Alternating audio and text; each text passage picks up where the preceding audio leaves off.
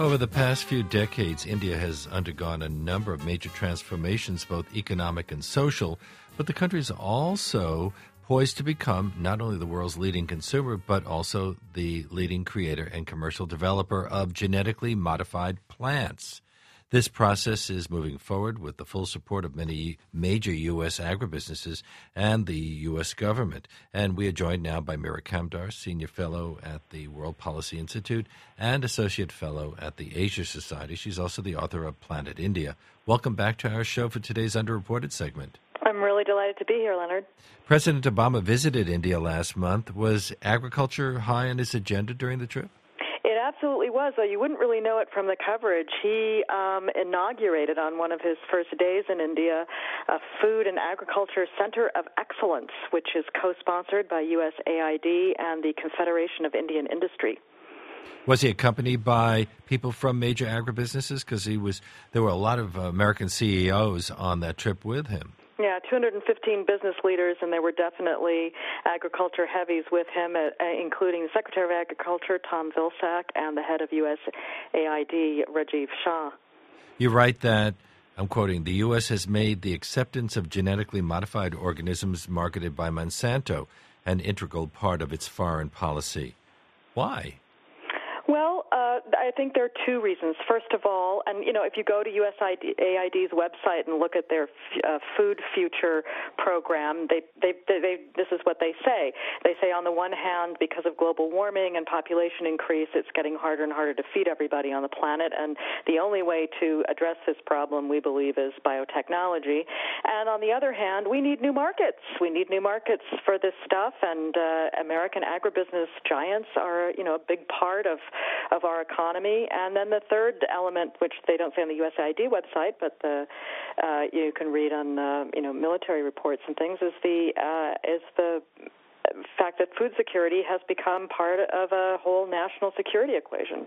This is actually something that came up during these recent leaks by WikiLeaks of diplomatic cables, which showed that the State Department officials were asking about government acceptance of genetically modified food and propagation of genetically modified crops in Africa.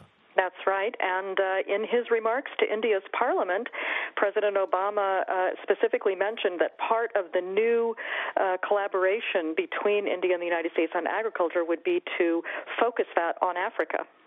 Now, are these the same genetically modified organisms that are being introduced into the United States?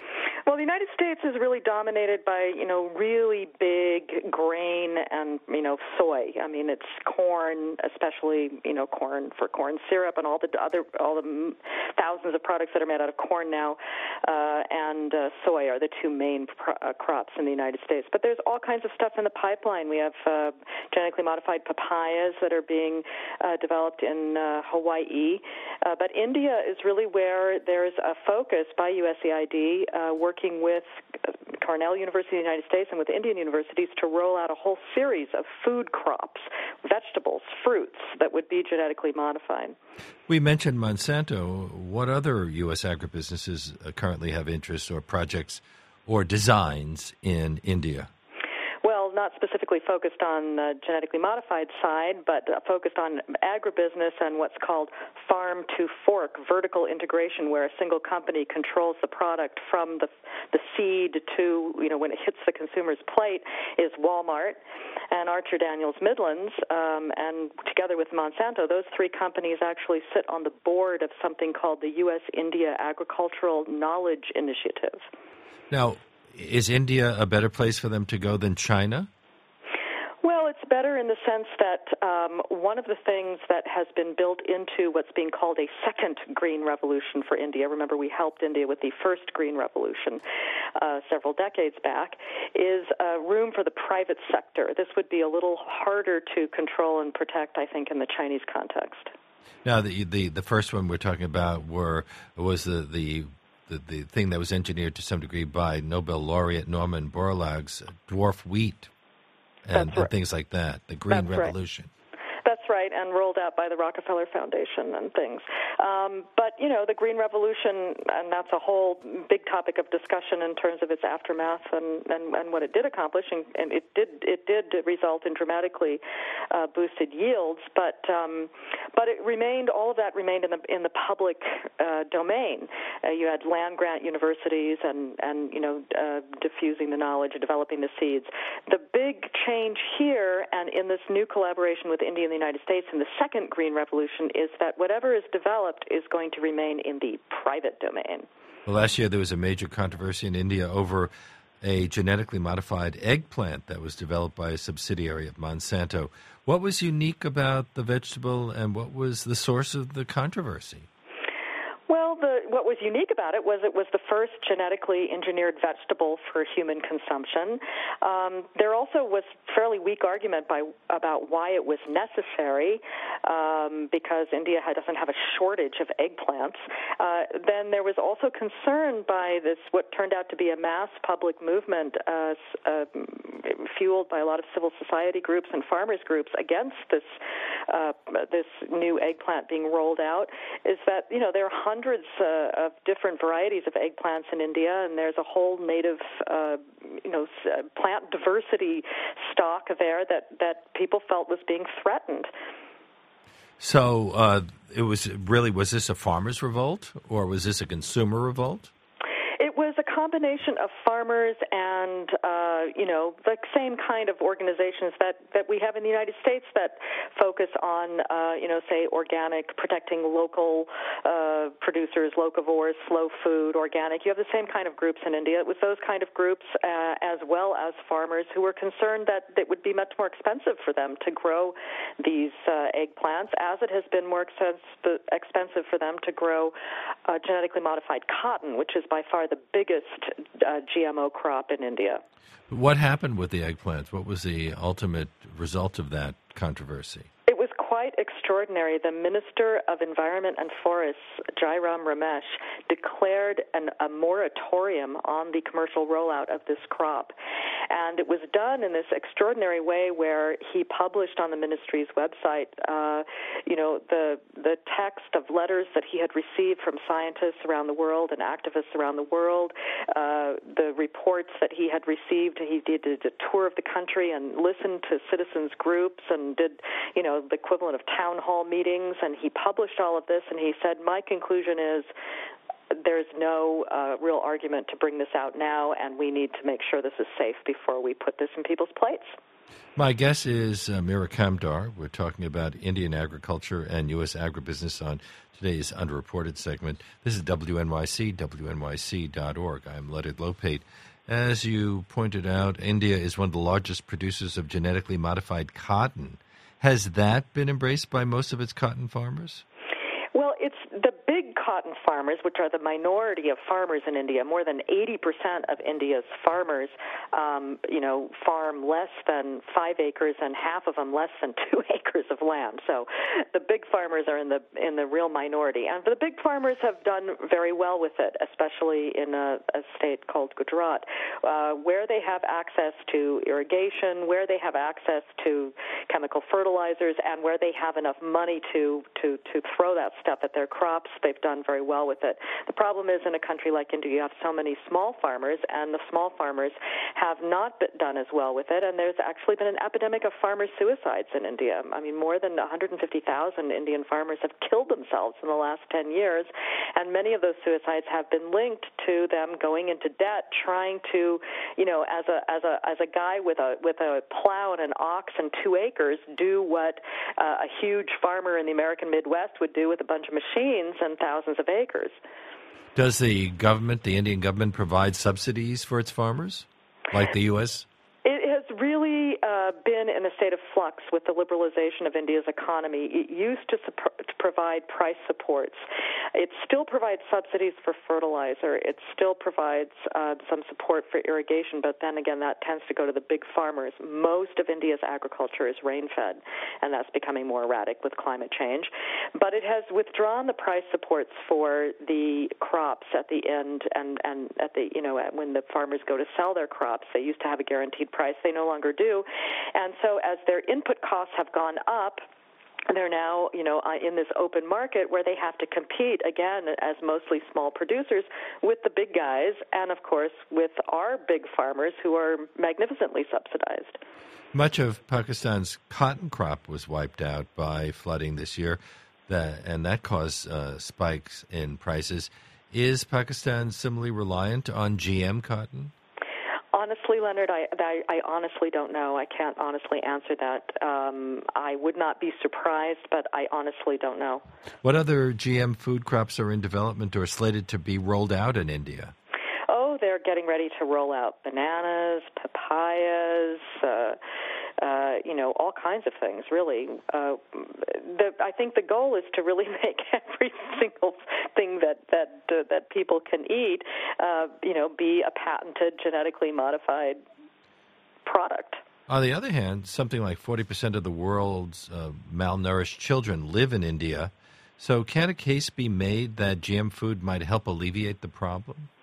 Well, you know what? The problem is that nobody's really been able to refute the basic truth that all of the malnutrition and starvation that we see around the world is not about a lack of a total amount of global food. It's about a lack of access to the food.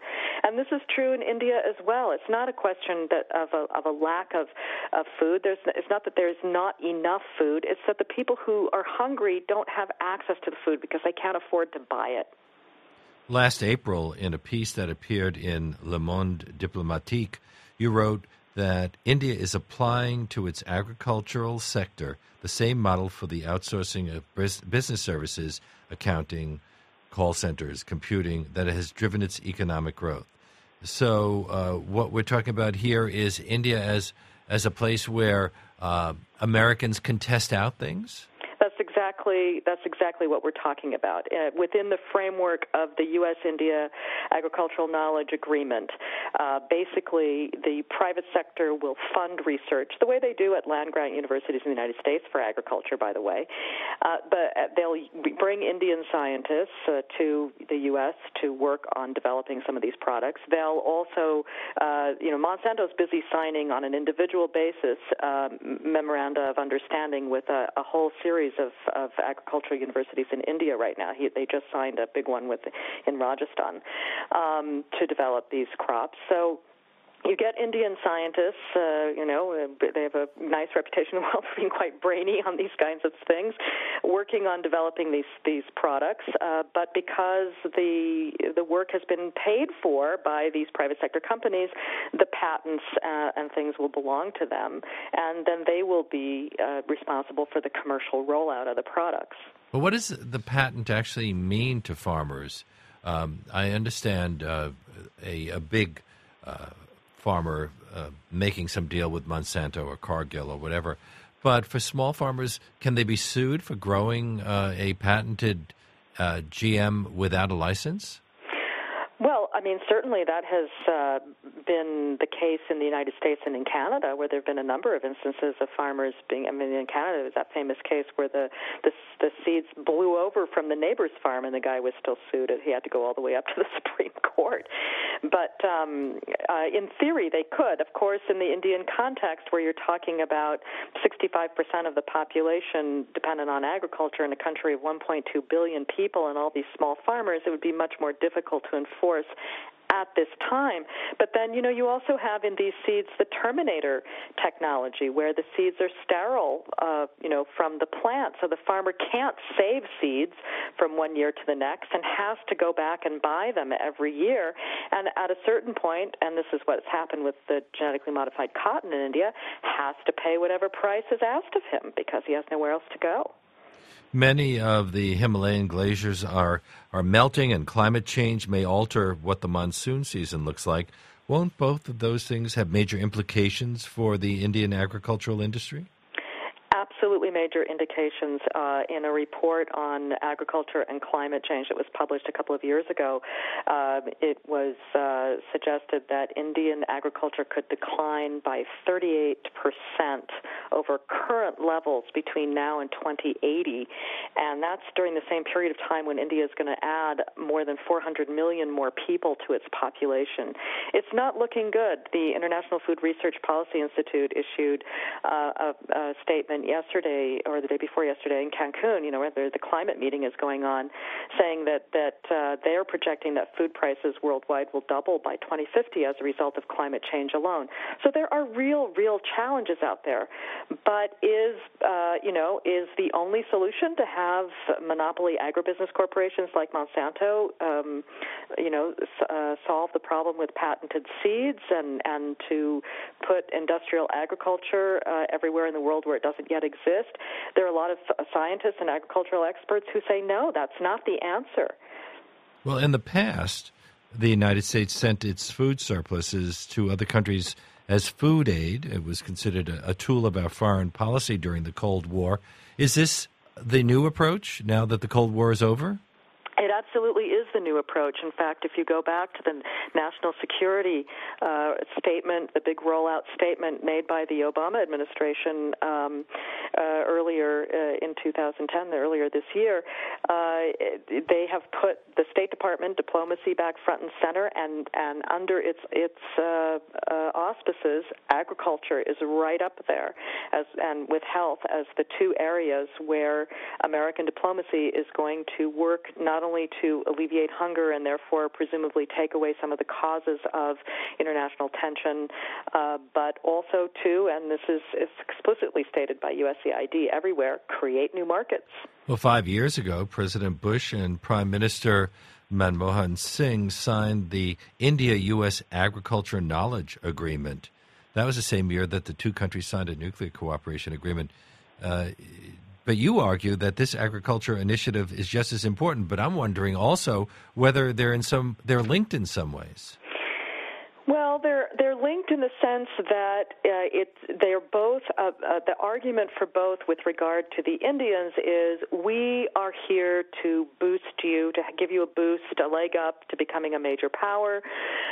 We're going to help you meet your energy needs by letting you get access to fuel and equipment to build up your nuclear power sector, and we're also going to turn you into a major hub for agricultural knowledge and power. And this is actually some of the language that was in the press releases around the inauguration of this Center for Food and Agricultural Excellence that President Obama inaugurated while he was in India.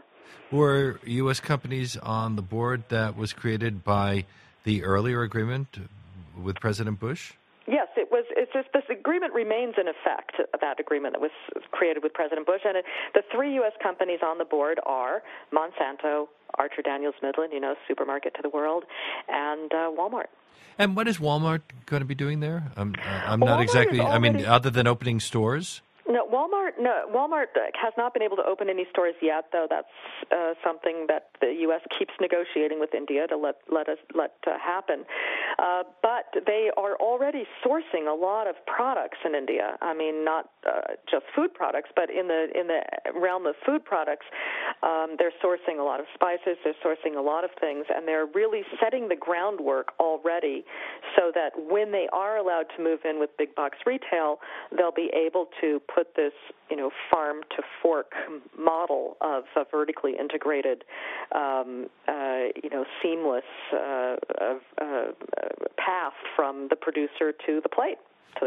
How much of this do you think is driven by concerns about China?